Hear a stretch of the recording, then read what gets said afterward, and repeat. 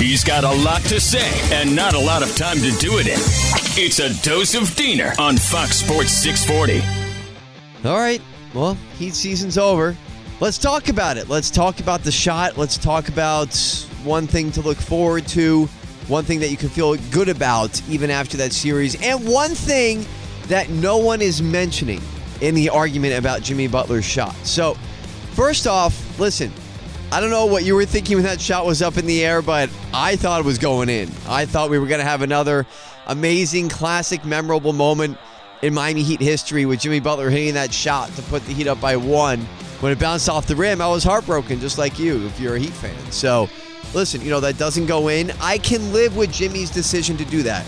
They're not even in Game 7 without him, okay? So, if you're hating on Jimmy, that was stupid, I can't believe he did that. Take a step back, please, all right, and have some perspective. Enough of this knee-jerk reaction, what have you done for me lately type stuff. Take a step back and just realize we're not even in that position without Jimmy Butler. So if he felt like he had the shot, and that was the best shot to take, then I can live with that. It just didn't go in. What can you do? We're obviously very disappointed about it. Everybody is, for Heat fans.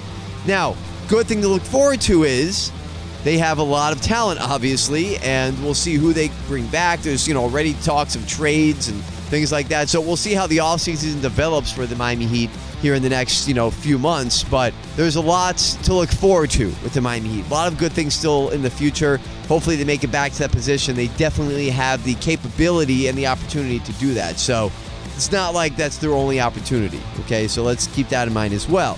Not saying this was a missed opportunity, but at least they'll have some stuff in the future to look forward to, for sure. Now, here's the one thing nobody's talking about. When Jimmy Butler took that shot, the three-point shot to try to go up by 1, there were still 20 seconds on the clock.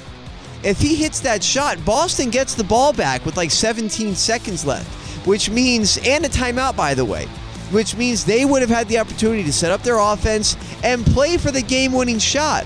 What if they get fouled driving to the basket? What if they hit a buzzer beater? There's no guarantee. It's not like Jimmy Butler's shot, that three-point shot attempt, was a buzzer beater. It was not. There was still a lot of time left on the clock. And even if he makes it, Boston still could have won the game. So let's remember that too. Again, a lot to look forward to. Obviously, a lot of disappointment after that series is over now and the season's over and they didn't make it to the finals. But still, a lot of good things to look forward to in the future for the Miami Heat. So much to say, so much to say. He's got even more to say, and he'll do so on Twitter. Follow him at SDiener86. It's a dose of Diener every weekday on Fox Sports 640.